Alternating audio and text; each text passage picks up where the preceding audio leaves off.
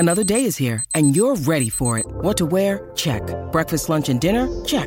Planning for what's next and how to save for it? That's where Bank of America can help.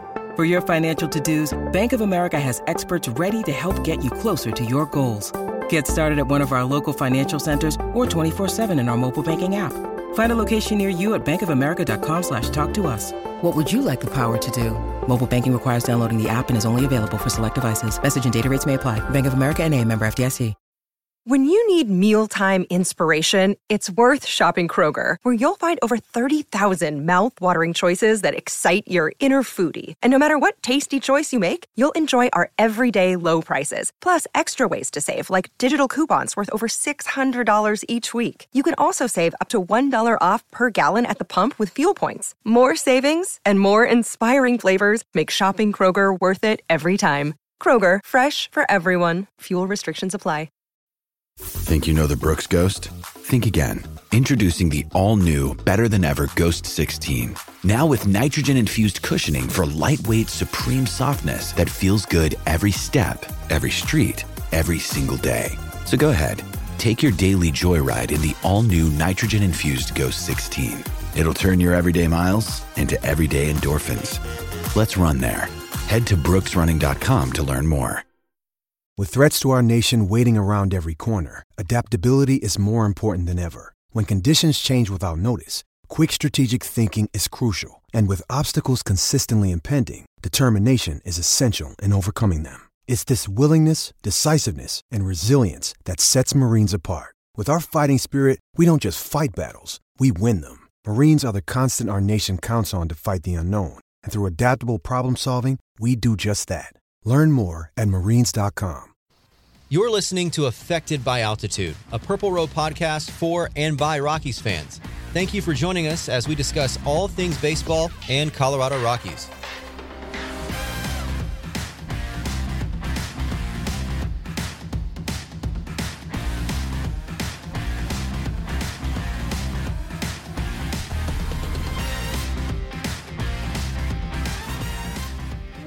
Welcome to Affected by Altitude.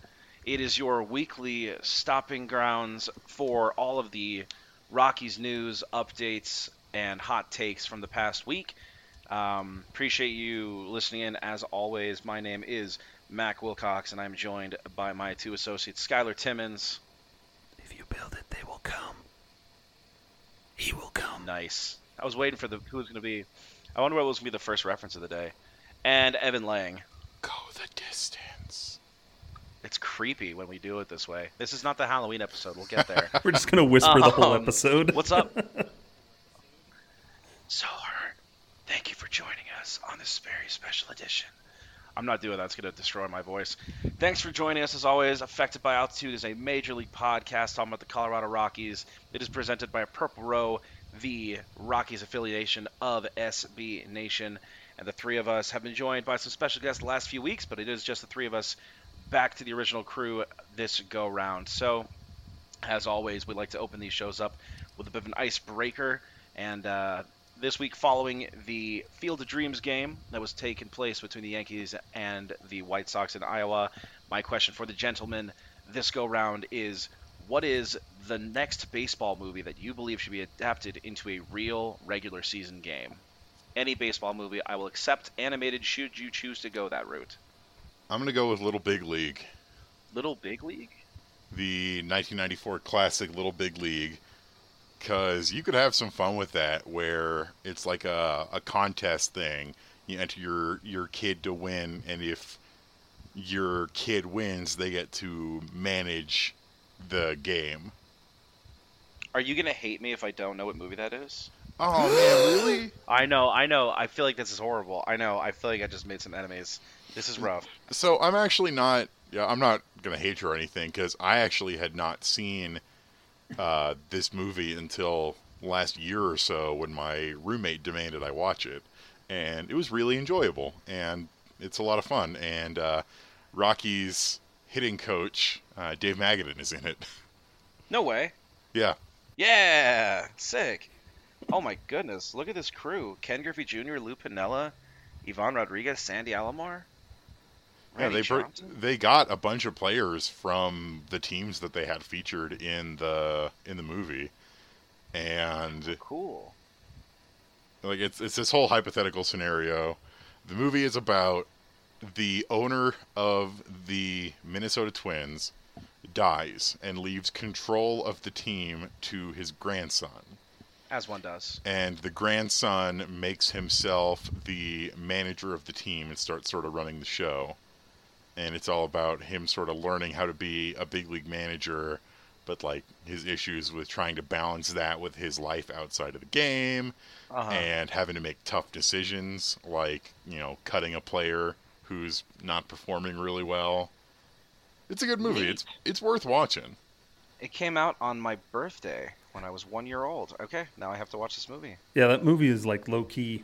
People often look over it, but like, because there's like the two movies about a kid in baseball. There's Rookie of the Year, which is awful. Rookie of the Year was the one I always think of too, and yeah, it's also not my favorite. No, Rookie of the Year is a fun movie. You take that back. It's not like great. It's okay. It's fun. Mm-mm. But I love Little Big League, because also Lou Collins, the first baseman, is the brother in The Field of Dreams. So, there we go. Look at that connection. I like it. It's So then, what's your pick, Skylar? For me, it has to be The Sandlot. Yeah. Okay. Yeah. I would just love him to go play on that field. Just go find some junkyard field somewhere. Do you have a dog chasing y'all around the field the whole game? It's after the player that hits a home run, they have to go get their own ball, and then they get chased. That's crazy. I actually really like that. That's another one that's got a connection to Field of Dreams because James Earl Jones is in it. Yeah. Do all baseball movies take place in the same universe? Our column on Purple Row. I bet they could. Check it out. That's a column idea. Put it on the site. So the movie The Natural, starring Robert Redford. Another good one. Spoilers, I guess, if you haven't seen it, but this is in like the first 15 minutes of the movie. He gets shot by this crazy lady. And then I was watching another sports movie. I think it was a basketball movie. I can't remember which one, though. And the same actress shows up in that movie. And there's just so many weird little connections between sports movies. There are, new column on the site. Check it out. Someone's going to write it. Why every baseball movie ever takes place in the same universe. The only one that probably doesn't is my pick, and that's Everyone's Hero. And first of all, for those of you that know what this movie is and have seen it, I feel your pain. But also, this is a weird movie. It's an animated movie. I love animation. It's a 2006 animated movie, and it stars this kid in 1920s New York who really wants to play for the Yankees, and he has a talking baseball and a talking bat. And it is so bizarre. It is one of the weirdest things I've ever seen in my life. Rob Reiner is the baseball, and then Whoopi Goldberg is his bat. And Babe Ruth shows up in the movie to let the kid hit a home run. It's a weird movie, but the reason I want it to be adapted into a real baseball game is because I think the idea of having baseballs be voiced by celebrities while they are being crushed sounds fun. What is this casting? Yeah. Rob Reiner, Whoopi Goldberg, William H. Macy, Robin Williams, Forrest Whitaker, Brian Dennehy, Raven-Symoné, Mandy Patinkin, Christopher Reeve in his final role. Yep. Ed and Helms, Joe Torre. Richard Kind. What on earth? I've never even heard of this movie. And I like animated movies. I've never heard of this. It's because it's resoundingly not very good. It's just super incredibly mediocre. It's not the worst thing I've ever seen. I've seen a lot of really terrible movies. This is not that, but it's just not a very good movie. So there's my sterling review. Go check out Everyone's Hero. And then obviously hit us up on Twitter. Let us know what fictional movie, baseball movie, you would like to see adapted into a real regular season game a la Field of Dreams. Hopefully you guys have better ideas than Everyone's Hero, because it would be a horror show. But I like horror shows, so I'm about it. Okay, with that ridiculousness out of the way, let us get to work as we always do.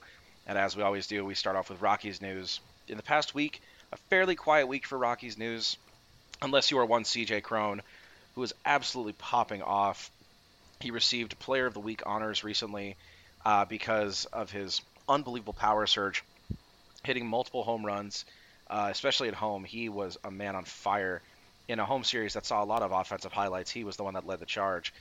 So I guess I'll ask you both two questions. The first being just what do you take from the CJ Cron week that he's had? But more specifically, do you think that the general positive outcomes that he has brought to the offense this season in a very, as we all know, struggling offense, especially on the road, CJ Cron's been like a pretty consistent highlight for them. Is he someone you see as re-signable for the future? How long into the future? What is his contribution? Or do you think, great, appreciate you for the fun we had this year. Good luck to you in your future endeavors. So kind of open floor, CJ Cron, what is the take? So I love CJ Cron. I was pretty happy when we signed him to a minor league contract at the during the off season, because I've sort of followed him in some of the other teams he's been at, especially when he was at Detroit last year, when he's with the Twins, and when he's with the Angels. Really, really like him. And the one of the major issues with his career thus far has been his injuries. He had some major knee surgery before the season this year, and it looks like it's really, really helped him out. And he's been excellent, especially at home. So at home, he's slashing .301, .402, .660. His OPS is 1.062. The issue, though, are his, like almost every other Rockies hitter right now, is his road splits. Right. Away from Coors Field, like every other Rockies hitter, he's not doing so hot, with a slash of .208, .328, .302. 3 home runs on the road compared to his 15 at home. Yeah. But we've seen him, at least, he's getting base hits, at least in the series against the Astros and the series that just started against the Giants. One of the main things that I am a big fan of CJ Cron for is he does have that power in his bat, especially during that last stretch of that homestand against the Marlins, where he had two home run games, including a grand slam. He tied the franchise record for most RBIs in a 3-game series. Larry Walker held the record at 13, and he tied it. And his teammates really seem to look up to him as sort of a veteran leader, which I know the Rockies front office really values, but it can be important. And I've been talking about on my Twitter and on our internal channel, where all of us writers tend to chat about our article stuff, is that I don't think it would be a bad idea to sign CJ Cron to a 2 or 3 year deal after this year, especially because the heir apparent at first base is Michael Toglia. Right. And he just reached AA Hartford. He's struggling a little bit to adjust. I'm not sure if he's going to be ready to go at, the 2022 season or the beginning of the 2023 season. So what's the harm of having CJ as a good veteran power-hitting first baseman, which is something that the Rockies really have struggled to have since, Todd Helton even left. And if you do sign him to more than 2 years, then you have the added bonus of he can be the designated hitter when we need him to be. Because we're all expecting the universal DH to come in at the 2022 season after the new CBA is signed, if hopefully the new CBA is signed.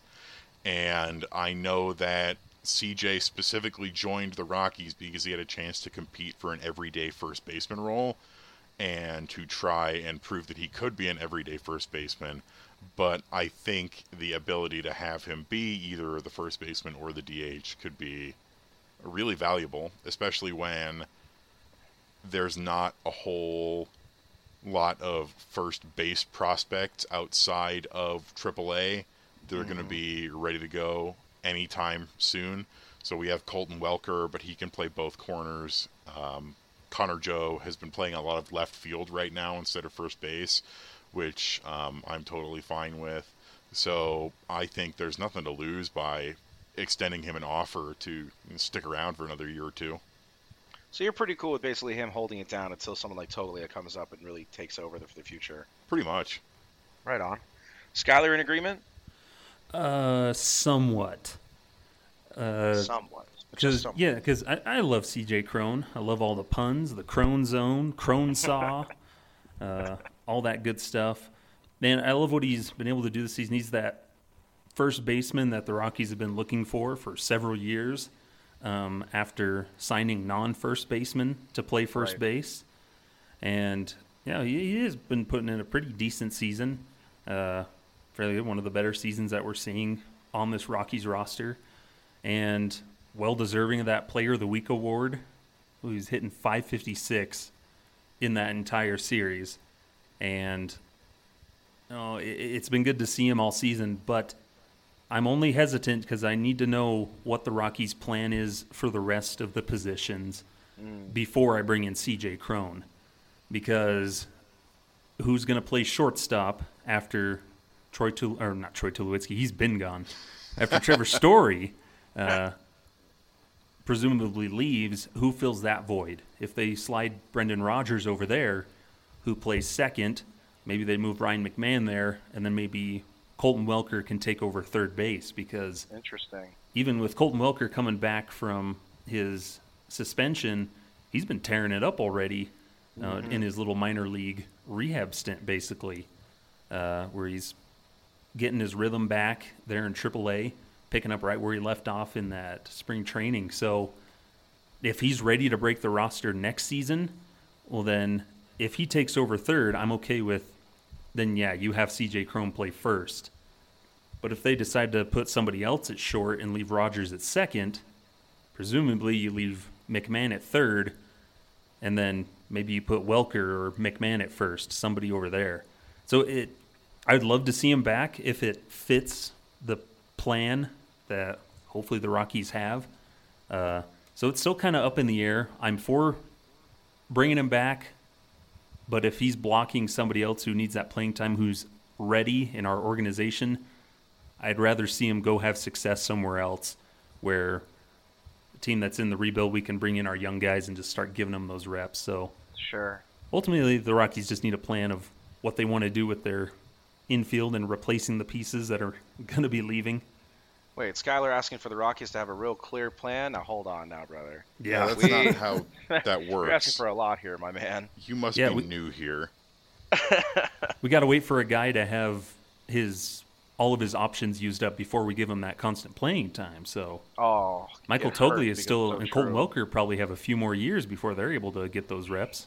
That's right. We'll see you boys in 2025. Speaking of Toglia and Welker, just a quick shout out to our guys, Kenneth Weber, Justin Wick. They do a great job on our brother podcast, sister podcast, another podcast that Purple Row hosts. That is the Pepper Report. Make sure you guys check them out on Spotify, any other spot you guys like to listen to your podcast. They do a great job breaking down the Rockies minor league system. Some of the names we're going to mention on this podcast, they really get into the details of. So give them a listen for sure. And it's good that you mentioned kind of or actually before I get into that, I guess I'll ask you this then. Skyler, do you, because you mentioned kind of bringing up the guys like the Welkers and potentially the Toglias, like, is that your preference? Let's say for the immediate future, let's say for next year, if the Rockies decide that Welker is ready to get those everyday reps at third base, would you rather have that be the everyday situation as opposed to having CJ Crone starting at first base? I think so. If you can, I'd just like to see them start to use their young guys more that are clearly ready, because there's several of those guys down in the minor leagues, like Ryan Valade, who's really been showing like he's ready to start coming up, and some of those other guys that are kind of knocking on the door. And so that would be my preferred situation, is guys that are ready and ready to just take that next step and really signal that we're in rebuild mode, or start the new generation to start coming up. That's the ideal situation I'd like to see. Something interesting you brought up is, if we leave Brendan Rodgers at second base, when Trevor Story leaves. But outside of Alan Trejo and maybe Ryan Valade, who's been much more of a corner outfielder recently, there's not a whole ton of guys who are ready to go or potentially able to break camp at the shortstop position for next year. Mm-hmm. So it would work out that you could shift Rogers over to shortstop, his natural position, and McMahon over to second, where he's proven more than competent. Colton Welker has done reps at first base, but he is naturally a third baseman, and that does sort of leave that spot open. A lot of what's going to happen, I think, depends on what the Rockies decide to do with players who are starting to hit arbitration, like Raimel Tapia and Garrett Hampson. Mm-hmm. This is good, man. I think you guys are both making good points, and I kind of like so much of it really does come down to, again, the central question we run into so often, which is like, what's the actual plan?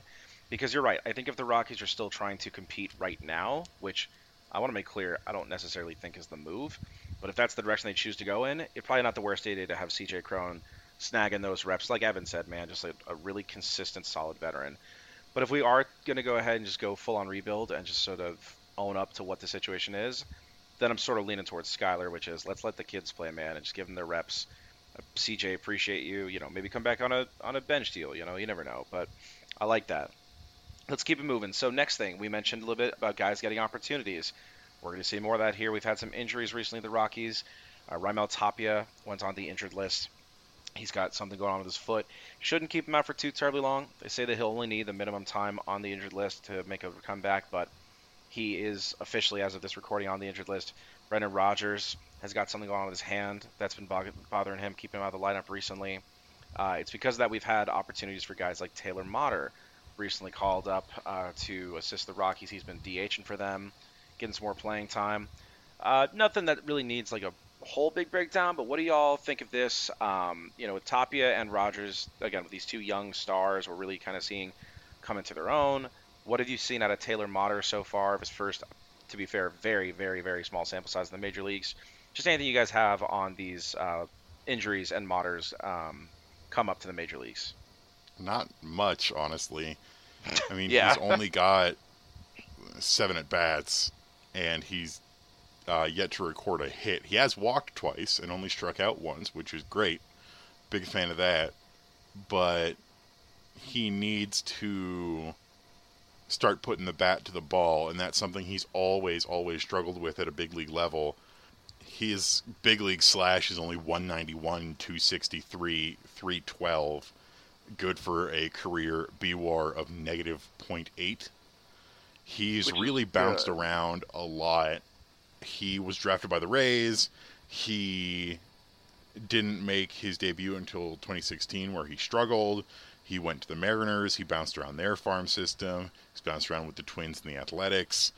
He went to Korea, where outside of some minor controversial stuff, he was let go because he was slashing 114, 135, 200 with the KBO's Kiwoom Heroes. It's just, at the professional level, at the big league level, he's always really struggled to put it together.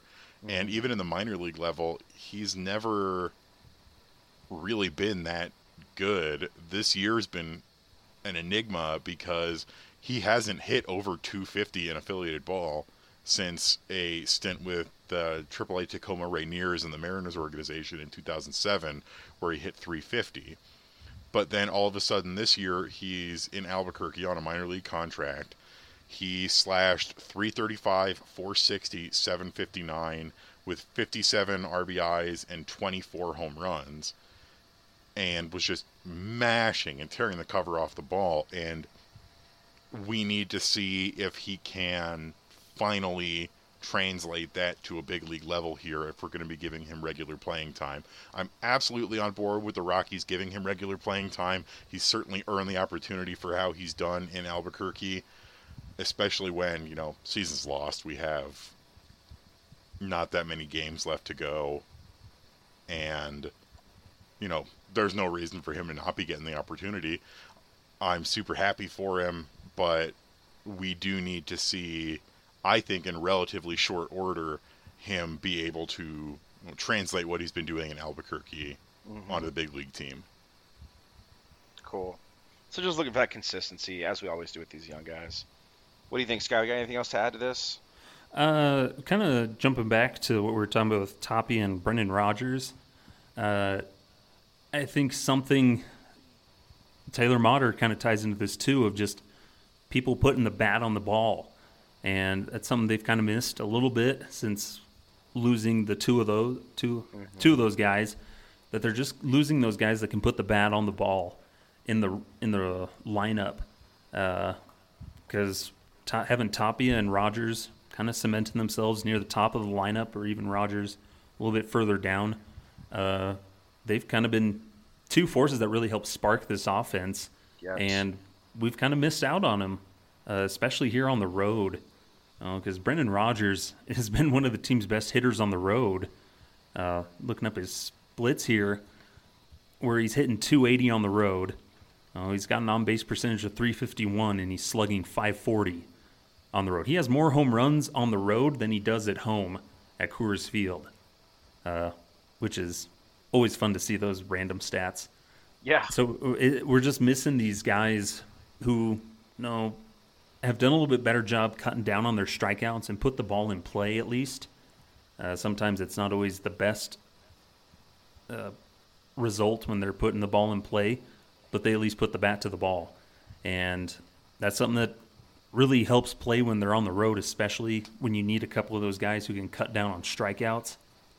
Because when they go out on the road, that's something the Rockies keep struggling with, is they just can't pick up the ball, and they're swinging it who knows what, right, and racking up the strikeouts. So we're missing out on those two guys who can really help spark that lineup. And just like I said, that's something we'd like to see from guys like Taylor Motter, who's up. And at this point in the season, you're going to bring up those type of guys who really don't have, I guess, per se, a real lasting future with the team.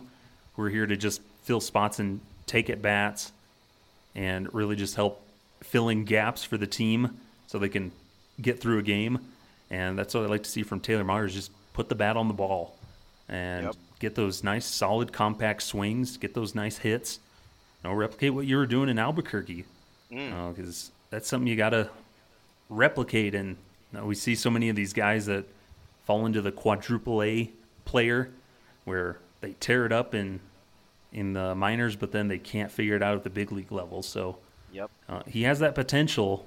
He's played at the big league level, but he's really got to find that late bloom success. And how many times did he come up with runners in scoring position in Houston, and then just kind of came up empty? So there's some things the Rockies need to figure out there with that lineup, especially those problems with depth that they've had. Right. And it's good you mentioned depth, because we've talked so much this season about, even before the podcast, we just talked so much about the rise of these guys like Rogers and Tapia in what's been a pretty rough season. We love seeing these guys really progress and advance in their careers and become these consistently solid top of the order hitters. So losing them, and then like you just said, Skylar, putting this young guy, Taylor Motter, in a position of, now you've got all these runners on scoring position in a role that you might not be so used to, leads to some more offensive struggles, which is the last thing the Rockies need, which ties into our next topic here. We'll knock this out before we head to our quick first break here, is the Rockies' offensive struggles. It's so interesting because we saw a homestand versus the Marlins and the Cubs with an explosion of offense. We saw that game against the Marlins about a week ago where it looked like a football game. You know what I mean? And then they go to Houston and they get shut out again. I'll let Evan kind of take this one here, because I know Evan specifically wanted to talk about the shutouts. So before I get anything else, Evan, what do you have on shutouts for us? It really is such a tough bounce back. So we all know the Coors hangover. We all know, how it tends to go with this team. But it really is agonizing. We're after an absolutely explosive series against the Marlins and the Cubs. Against the Marlins, we had 2 games where we put up more than 10 runs. 14 runs in the first game, 7 runs in the second game, 13 in the third. Lots of home runs, 34 total runs scored. And then they go to Houston, and it's just a big, wet nothing, where they get completely blanked, and then game 2 against Houston, they only put up 1 run. And shutouts have been a problem for this Rockies team, a pretty big one. So as of yesterday, the first game against the San Francisco Giants, where the Rockies got blanked again, the Rockies have been shut out a running team record 15 times, all of which are on the road. The previous record for the team was 13, and now we're just going to keep adding to that record. That's a lot of times to get shut out. The last team to get shut out 15 times in a single season were the 1978 Chicago White Sox. And the next step up from that, for us being the most shutout team on the road in over 40 years, is the 1978 Atlanta Braves, who were blanked 18 times on the road. There are 24 road games left this season for the Rockies. Every single one of our 15 shutouts, we've been shut out on the road. It is not impossible that we not only go flying past that 18-game record for the Braves, but we have a real, not impossible chance of being the most shutout team in over a century. The record stands at 33 games, owned by the 1908 St. Louis Cardinals. And if we continue to play like this on the road, where we're not putting up runs, and it really doesn't matter how well the pitching does, you're not going to get a win if you can't put up any runs. It's not impossible that we break this record, and that would be just absolutely brutal. And it's especially frustrating because it still is. We have more shutouts on the road than we have wins on the road. We still only have 13 wins. And the Rockies really need, and I've said this way too many times this year, that something is fundamentally broken about how this team plays on the road. And it really needs to be figured out, because strikeouts are way higher on the road. They're just flailing, trying to get hits, trying to do something. And it's hurt even more by, having two of our best players on the road, in Raimel Tapia and Brendan Rodgers, both of whom have been shut down, at least in the short term, for injury. Raimel Tapia had that toe injury a couple weeks ago against the Padres, and then during the home series, he looked really uncomfortable in the batter's box, and you could tell that he wasn't really able to turn on the jets like he's normally able to. And then Brendan Rodgers took that pitch to the hand, directly to his hand, and it's not broken, which is great, but the trainers are saying they're having a really hard time getting the swelling down, which you can't comfortably swing a bat when your hand's all swollen. So now we've lost two of our most productive offensive guys on the road, and that's just a huge blow to a team that's already been really bad on the road. And I'm not really sure where we go from here, because the shutouts are going to keep coming. And I'd very much not like to be the most shutout team in over a century. That wouldn't be fun. I don't want that to happen. It would not be fun. Yeah, those 1908 St. Louis Cardinals, I was just kind of looking through some of their stats a little bit earlier. The least attended games in a peacetime setting. They had the least amount of walks ever scored in a Major League season. They have the fewest runs scored in a season. Not great. Not a great team to be associated with. One thing I also want to mention is how many times a shutout this season so far, Evan? Yesterday was 15. That is more shutouts than the Rockies currently have road wins. Yep, 13 road wins. For those of you keeping score at home, that is not great. So, I know we've talked about this. What's the answer? What can be done at this point in the season? I'm asking both of y'all here. Anything you guys got for me? Send it up to Bill Schmidt. What is the move at this point to get the offense, not even like to an acceptable level, just better? Like, how do you score a run on the road? What do y'all have, if anything? Is there anything to be done? Yeah, I think something, even just looking at their at-bats, it's just awful pitch selection, where they're chasing outside of the zone. And I know it's a hard part with sliders and everything breaking more once you leave altitude. But still, like, these are professional hitters, and these are things they dealt with if they were in the Rockies system. They played in high altitude areas in AAA, whether it be in Albuquerque or if they played in Colorado Springs with the Sky Sox at one point. But most of these guys were down there in Albuquerque, which still it's still high altitude, and still not as high as up in Denver. It's still a little bit lower, or it's somewhere close around there. So they should be used to it down there in that minor league level, or at least have a better idea of how to adjust to it. But here at that major league level, it's just looking at their pitch selection and not knowing the zone, where they're getting frozen on fastballs right down the middle of the plate. They're chasing a slider that's in the other batter's box. It's just recognizing that zone and having good patience, which is something, to go back to C.J. Cron, is something that he's done very well this season. Of most of the guys, he's been very good and patient at the plate and having good plate discipline and drawing walks. And that's something that the teams really struggle with, is just that pitch selection. And so if they can just even go up there with that game plan of, I'm not going to swing until it's a fastball, around this certain area and pick their spot and then look for it. If they just need to simplify it back down and just the very basic ideas of what a hitting approach should be. They just got to go back to basics, probably. Yeah. C.J. Cron and Connor Joe, really two of the guys who are controlling the strike zone and controlling the batter's box.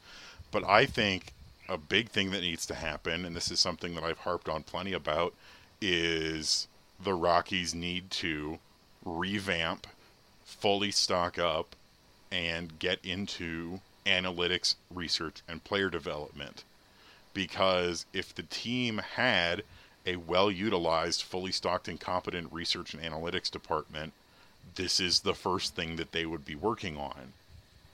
And we just don't have that. We have an outsourced research and player development team. We don't have a lot of the personnel in that sort of department. We're one of the smallest analytics departments in all of Major League Baseball, and we've been one of the slowest to accept and move into that sort of field of baseball.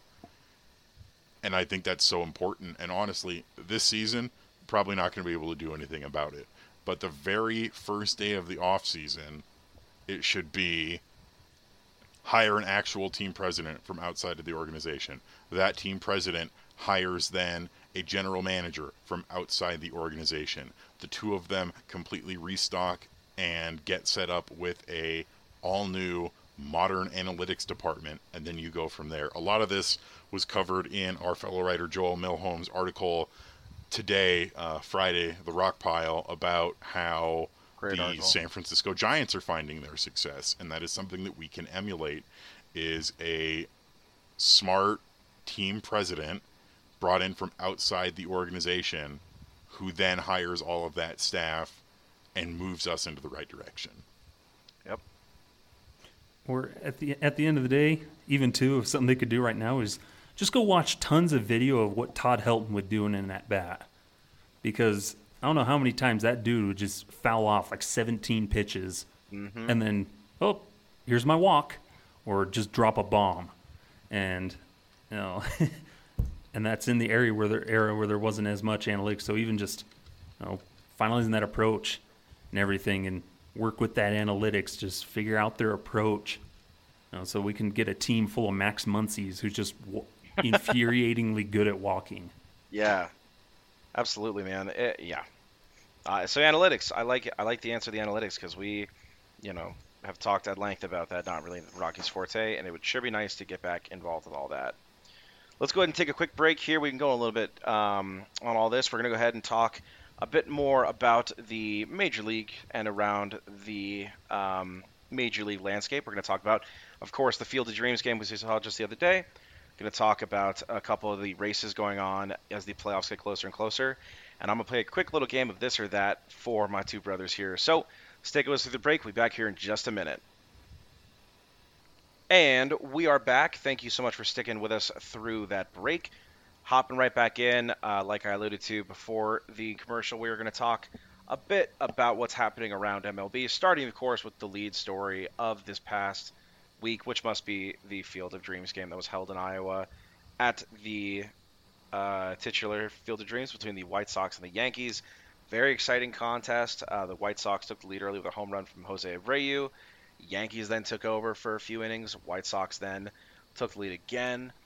Pretty much stayed that way for most of the game, and then unbelievable ninth inning where the Yankees scored 4 runs off of Liam Hendricks to take an 8-7 lead, and then the White Sox walked it off against Zach Britton via a 2-run walk-off homer from Tim Anderson. Very, very exciting game in and of itself. What did y'all think of the Field of Dreams experience? What did you think of the layout, of the game, of anything? What was y'all's takeaway from the Field of Dreams baseball game experience? I thought it was fun. Just a really cool stadium they built up. I loved all the corn puns that kept coming out on Twitter. I've been, like we've mentioned before, I love the Field of Dreams. It's one of my favorite baseball movies. Like I mentioned before, it's one of the only movies that can make me cry. And I just love what they did with everything. Just a beautiful scenery. I love bringing baseball to these small towns and these markets that, partly they're blacked out on the MLB TV, so a lot of them don't even have access to watch Major League Baseball games. They don't really have their minor league teams there anymore because they're 2 Iowa teams. They got the boot this past off season, and so just this over the course of this last year. And so, what a great way to bring the game to those people, and something that baseball should start doing. I wish they had brought in some more people, because I don't know if you ever listened to any of the interviews, but Kevin Costner, like half the time I was just cracking up because he just seemed like he was just this rambling old man this whole time. Not untrue. And like they'd ask him a question. I was watching on the pregame, and they're like, "So Kevin, like, what got you into baseball?" And he just went off a rant about something about the movie and how it's about fathers and sons and all this other stuff. And I was just kind of sitting there like, "So what got you into baseball?" But it is fun, and I was cracking up. I mentioned this to people when that moment where he comes out of the corn at the very beginning of the game and everything, and he's just walking so slowly down the field, and I was sitting there thinking, like, he looked like somebody that just like was on vacation with his family at the original Field of Dreams spot. But then he wandered off in the corn maze, and he was just a lost senior citizen wandering onto this field. And then all of a sudden the baseball players come out of the corn, which was pretty cool. But So Kevin Costner was cracking me up just because he looks just so out of place there. But everything else was awesome. Great game. Explosive ending with Tim Anderson's home run. Good job on MLB, and good job on them that they're doing it next year too. Yeah. Balls are juiced, in my opinion, but that's neither here nor there. Evan, you in agreement with Skylar? You enjoyed this whole situation? The cynical part of me has a lot to say about how it would be a lot better for the game if places like Iowa weren't subject to such draconian blackout restrictions, or the fact that Major League Baseball, if they want to grow the game and make it easier for people to watch, needs to end blackout restrictions in general. Because so many states can't watch teams that they want to watch, and it's something that needs to change. The fact that Rob Manfred is the latest in a long line of baseball commissioners to refuse the reinstatement of Shoeless Joe Jackson, despite the fact that both he and his teammates maintained his innocence, that all of the quotes of him admitting that he did it are either not true, totally made up, or misattributed, that it was based off the decision of Kennesaw Mountain Landis, who is having his name wiped from things such as the MVP awards, and the fact that the entire game last night was plastered in things for sports betting and sports gambling, as modern baseball is right now. But the uncynical part of me really, really, really enjoyed the game. They did a fantastic job presentation-wise. The stadium was gorgeous. It was so surreal and interesting. The introductions with Kevin Costner and James Earl Jones, and the players walking out of the corn was like chillingly good. It was very, very cool and very, very well done. The game itself was an absolute blast. I watched the entire thing. 8 home runs in the game. It was really, really fun and really, really cool and really, really worth watching. And I'm glad that they're going to do it again in the future, but I'd love to see them address some of those things that I talked about in the future as well. Also, those tickets were way overpriced. That one too. Yeah, I believe like getting in the building was like more than $1,000. Yeah. They were like, we're bringing baseball to the people of Iowa, but it's impossible for them to go because there's a limited number of seats, and they all cost over $1,000. Yep. I think that's almost exactly where I'm at, Evan.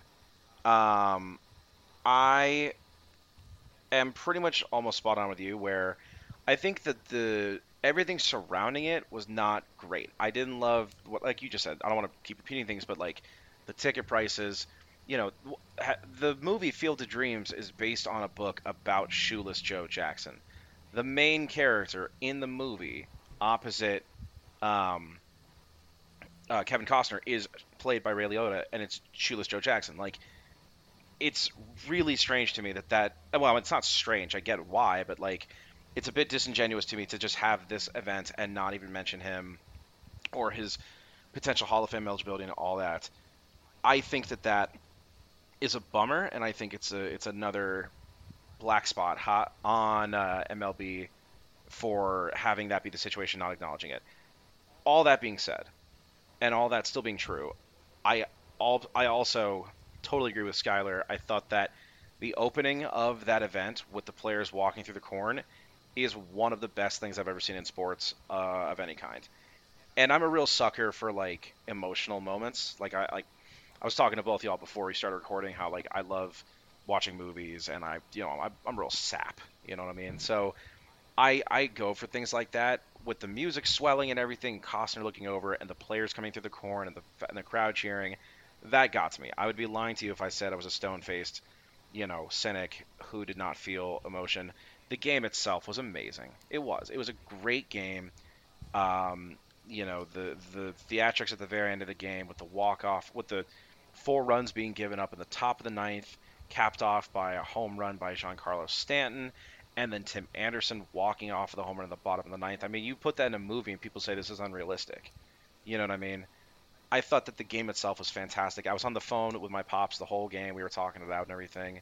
He's never seen the movie Field of Dreams, so this is just kind of like a cool event for him to watch. He'd never, had that emotional connection to the movie. So basically, exactly what you guys said. All the things surrounding it, the gambling, the pricing, the Jacksoning, all that, not great. Game itself, I thought, was fantastic. I am glad that they're considering doing it, or it sounds like doing it again. I think that it's a cool way to reach out to fans. Through that, fans that might not necessarily be baseball fans, right? Like, there's probably a contingent of people that just like the movie for the movie's sake and will watch this because it reminds them of the movie. So I do think that's cool. Now let's get Shoeless Joe in the Hall. Something like, it's time. Yeah, I don't know if you're like me, but when Kevin Costner walked up after everybody walked in, shook everybody's hand, and they walked up to the microphone and talked to the crowd, I kept waiting for him to throw out the first pitch, and then he never did. Oh, yeah. Like, he just stood there with a ball in his hand, and I'm like, come on.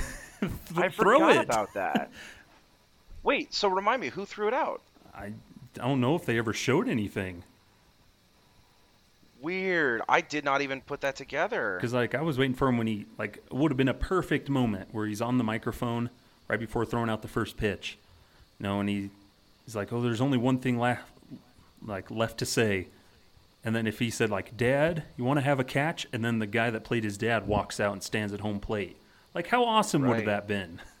Oh, it would have been heavy. But that would have been awesome. But instead, he, has the crowd mumble something about, Iowa being heaven. Right. And then he just sort of all right, see ya, and then just wanders off. It felt like the crowd wasn't really sure what to do because he goes, let me ask you, is this heaven? And it felt like the crowd was supposed to know that they were supposed to say, no, this is Iowa. But they didn't. It was really odd. But The whole intro up to that point was so good. Like, Yeah. I know plenty of people, myself included, who got teary-eyed. I know a lot of people who called their dads after the introduction. It really was a good, heartstring tugger of an introduction to a very interesting game. Yeah. Overall, we liked it. Put Shoeless Joe in the Hall of Fame. Hashtag Shoeless Joe. Hashtag Shoeless Joe Hall of Fame. Hashtag Shoeless Joe HOF. At me on Twitter. Anyway, onward to one Field of Dreams where we celebrate the past of Major League Baseball back to the present, where we've got some pretty exciting races going on here as the playoffs get closer and closer. Currently, we've got probably the closest race in baseball is in the NL East. Don't know about you guys, bit surprising to me to see that the Mets have seriously cooled off. As we record today on Friday, again, before games have begun for the day, or before most of the games have started for the day, we start the day with Philly in first place. They are a half game ahead of the Mets, and Atlanta is one game behind them. Now, those of you that have been following the season all year, which can't imagine there are a lot of people who listen to this podcast that haven't been, the Mets had a pretty commanding lead for most of the season under the support of players like Jacob deGrom and Zach Wheeler and, their incredible starting rotation. We've really seen them falter as deGrom has been hurt. Some of the other pitchers on their staff have not exactly been up to snuff, and they, like the Rockies, have had some offensive issues. So really, I guess what's your take on the NL East race? If there are any other races you want to specifically call out, feel free to mention it as well. That's just the first one that comes to mind. But any playoff races you two have your eyes on? I'll go ahead and did I say Wheeler was a Met? I sure did. How embarrassing. Evan just chatted me in our little chat room here. He was like, hey, make sure you mention the teams correctly. I'm falling apart here. Anyway, any races you guys have as something you are really keeping your eyes on? Anything that's surprising to you? I'll start with Skylar, because I know that's something you were itching to talk a little bit about today. No, it is in that National League East division, like we've mentioned before, where typically that division, there's always at least like 2 or 3 teams right there in the mix to take the division. And, how cool is it to see, the Phillies, who are one of the just awful teams last year, the worst bullpen ERA in history. Oh, they just turn around and now they're leading the National League East.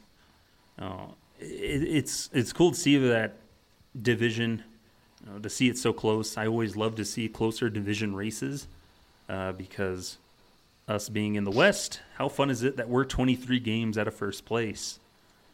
Whereas, if we were in the National League East, we'd roughly be about 10 games back.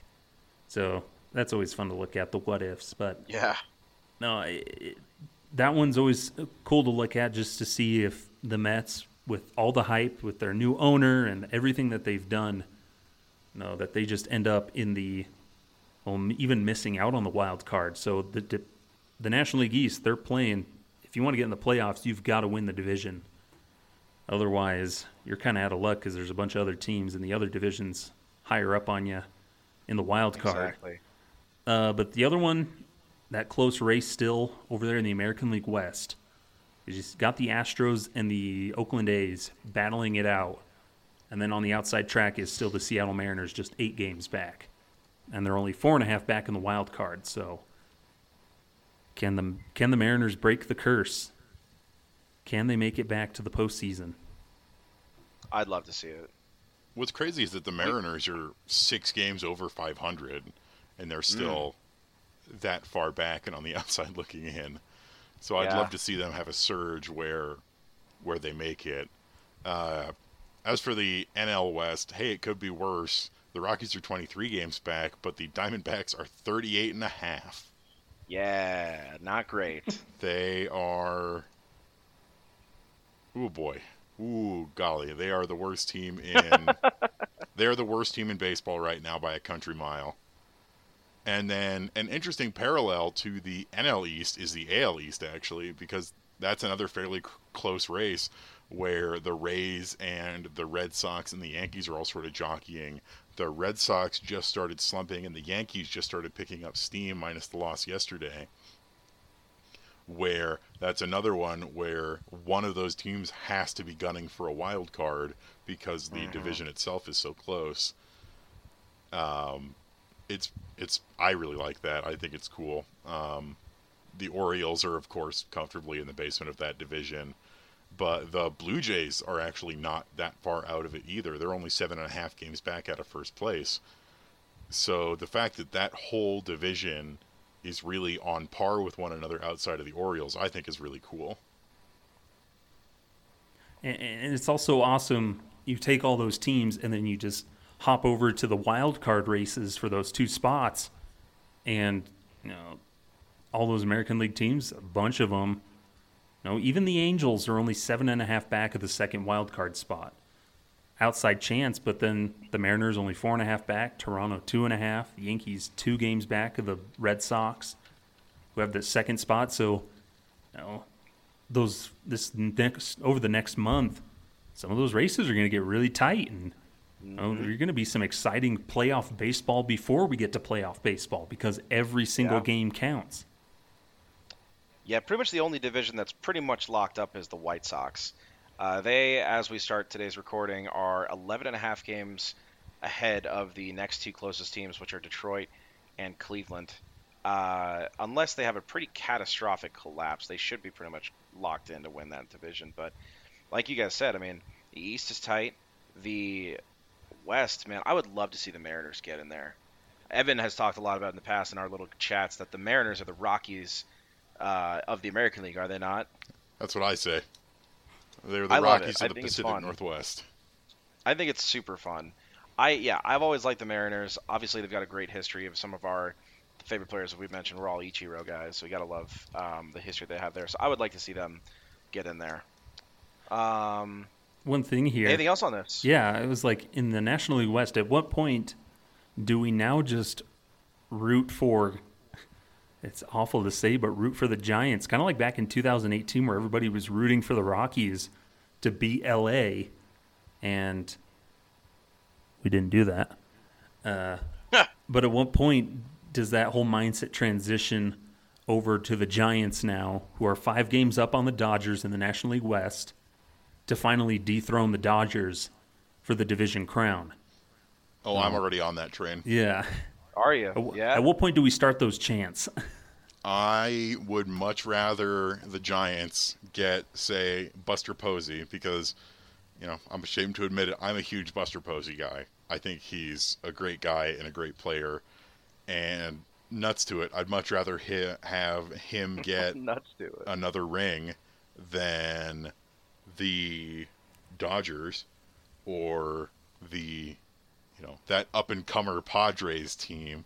Let's put them in their place, have the old man squad, especially because, as I mentioned before, the Giants, the way that they run their team is the way that the Rockies should be running their team. God, if only, man. I would love it. Believe me, I would love it, but if only. Awesome. I think you guys are... I would also like to see the Giants go ahead and take it. And maybe that's sacrilegious as a Rockies fan, but like Evan said, nuts to it. What do I care? The lesser of two evils. Look, man, I've been to games with my pops at I was going to call it what it used to be called. What's the Giants stadium called now? Oracle? Yeah. Okay. I was going to call it its old name. But I've been to a bunch of games with my pops in San Francisco. It's a great place to catch a baseball game. I've had some good memories there. I'm fine with the Giants winning. And like Evan said, how can you dislike Buster Posey? The guy is a Hall of Famer to me. Last little bit here, our last topic is a question for both of you guys. This might not take very long, but sometimes you hear situations where you wonder which is a better performer or performance. Is a perfect game more impressive than a 16-inning no-hitter? Is it more impressive to hit 55 home runs in a season or 4 in one game? We had 2 impressive performances this past week. I want to ask you both what they are. This will be our last little segment of the day. We had Adam Wainwright threw a 2-hit shutout on just 88 pitches. A shutout thrown with less than 100 pitches is known as a Maddox. A fantastic performance from Wainwright. Someone of his respectfully, advanced age here in the major leagues, doing an outing like that is fantastic. And then we also had Corbin Burnes of the Brewers strike out 10 straight hitters in his outing this past week. So this might not be a lengthy discussion, but just a curious question for you both. And on Twitter, feel free to let us know which one you think is the better performance, but which of those two is a more impressive feat? I'll start with Evan. Do you like Waino's 2-hit Maddox, or do you like Corbin Burnes striking out 10? So I'm actually going to go with the 2-hit Maddox by Waino. Really? Explain. I think the strikeouts are cool, and I think I don't want to take away at all from Corbin Burnes' really, really impressive performance, but the dominant efficiency of an 88-pitch complete game shutout with only 2 hits is awe-inspiring to me. It's all about the domination and the efficiency of it all, and I think I got to give that to Waino. I like it. Skylar, you like the Maddox, or are you a strikeout guy? This is a tough one because I was looking. It is a tough one, right? I was looking up the opponents for both of these, and no, sometimes the opponent kind of plays into the factor. Whereas with Corbin Burnes, it was against the dilapidated Cubs, I believe. So the who's who of Cubs players currently, of course, and then the Pirates, who are just in perennial rebuild mode every year, who are always selling off pieces. But I think I'm going to go with the Maddox by Adam Wainwright. Interesting. Just because looking at what Maddox's age is now, he's getting up there. He's not pumping heat. He's not a young buck throwing 103 every single pitch or every single game where, he's had to get crafty over his career. And the older you get, the more crafty and efficient the pitcher becomes. And I just love that old school style of pitching, like Greg Maddux. Nice and efficient, pound the zone, throw strikes, put balls in play, get the outs. It's all really fun. And that Pirates team, they're not terrible. They've got guys on there that are up and coming. And they got a young crew with some good pieces in the coming years. Skyler trying to convince us over here. Yeah, the Pirates aren't awful, but at least who people on the Pirates are. I don't know who anybody on the Cubs is anymore after they had their fire sale and everything. So, but still, that efficiency in today's game of being able to throw a 2-hit shutout with only 88 pitches, that's becoming even more rare than guys racking up 10 or so strikeouts. Doing it in a row, yes, it's really impressive. But also, how many times do we see guys just rack up 10 total throughout a game? Sure. And so that sheer dominance by Corbin Burnes, good on him, but I'm going to go with Adam Wainwright's Maddox. That is so interesting to me, and maybe I'm the odd man out here because I agree that strikeouts are kind of like the stat that people think is really cool. I personally agree that the Maddox is an unbelievable feat. For me, though, I'm going to be the outlier. I'm going to be the strikeout guy, and I understand that the Cubs are a depleted team. I totally get that they have, respectfully, they don't really have any stars left, and I totally get that this feat a month and a half ago is far, far more impressive than it is now. At the same time, I know we see a lot of strikeouts in today's game. I know the numbers are going up constantly. But striking out 10 in a game is one thing. Striking out 10 in a row? You have 10 hitters come to the plate and every single one goes down on Ks? That's insanity. I know that that's so much more achievable now than it maybe ever has been in the game's history, but I still think it is so absurd. I know it's amazing that Wainwright is so efficient, especially as long as he's been going. He's one of the greats, certainly in Cardinals history, and maybe one of the better pitchers we've seen in our generation, but I think the 10 strikeouts, that's just what it's going to be for me. I know that that's sort of like the surface level take just because strikeouts are the sexier stat or whatever, but yeah, I think for me I'm going to be the strikeout guy. It would have been more impressive if it hadn't been the second time it's happened this season. Because Aaron Nola did it with the Phillies. He did. He did. That's a good point. So, if Aaron Nola hadn't done that, then yeah, I'd probably go with him. 'Cause first time since Tom Seaver but it's almost happened like 3 times. It's happened twice, and then remember, Jacob deGrom almost did it to the Rockies. Yep. Oh. Well, that kind of deflates my entire argument. Skyler, thanks for that. Appreciate you shooting my legs out from underneath me, brother. No, you can like and on what that, you let's like. wrap this show up. Let me wrap the show up before I get called out some more by my brothers here. Thank you all for joining us. This was a rough one for me, but a great episode from Evan and Skyler as usual. Appreciate you guys listening in. We always love doing this podcast. It's the highlight of our week, man. We have a lot of fun having these conversations about the Rockies, about baseball. Before we go, I do want to make 2 quick mentions. Chris Davis of the Baltimore Orioles officially calling it a career, retiring after 13 seasons of the majors. I always love watching him, blast long balls out into Camden Yards. I know he has not exactly been an all-star last couple seasons, but he'll always have a place in my heart. I got love for Chris Davis, man. Wish him nothing but the best in his retirement. And then we also didn't get to mention this. It happened right as we were recording last week. But a couple weeks ago, we lost J.R. Richard, a pioneering pitcher of the Houston Astros organization.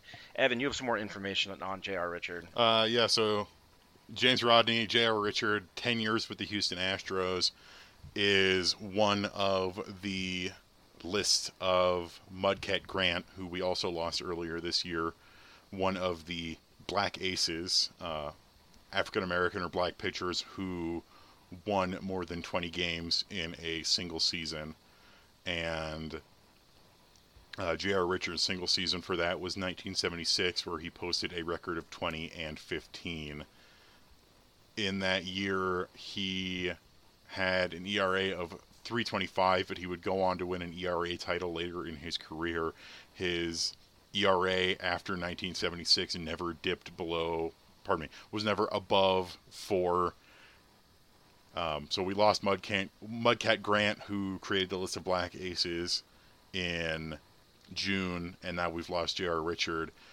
For those of you who don't know about the Black Aces, it's a very limited, exclusive list created by Mudcat Grant, including Vita Blue, Al Downing, Bob Gibson, Dwight Gooden, Grant himself, Fergie Jenkins, Sam Jones, Don Newcomb, Mike Norris, J.R. Richard, Dave Stewart, and Earl Wilson. After he created the list, there were 3 more to join that club, in Dontrell Willis, C.C. Sabathia, and David Price. But it's a very exclusive list, and J.R. Richard, he's not a Hall of Famer, but he was still one of the best. He was one of the best pitchers in Houston Astros history, and it's sad to see him go. Unfortunately, it's been a pretty rough year for baseball legends over the last little bit of time. Yeah, J.R. Richard was very involved in the Houston community, especially setting up financial donors to set up baseball programs for kids in the Houston area. So huge loss for Houston, huge loss for baseball. Obviously, condolences, love out to his family, his supporters, everything like that. So God love for J.R. Richard, man. All right. Thank you again for joining us. Real quick, we'll do our wrap-up. Where can these fine folks listening find you on Twitter, Skyler? You can find me at @sideline_crowd. Perfect. And then Evan. You can hit me up at Evan_Lang27 on Twitter. I'd love to hear from you. There's also the official Affected by Altitude Twitter account, which is @AltitudeEffect. And then you can find myself at Cormac, CORMAC Battle Pro. Talk to me about baseball, talk to me about the Field of Dreams, and talk to me about Malachi Black and his awesome new gear. Thank you so much for tuning in to Affected by Altitude. You catch us here, same time, same channel next week. We'll have some more Rockies and baseball updates. In the meantime, everyone have a great week. Stay safe, stay cool. We'll talk y'all same time next week.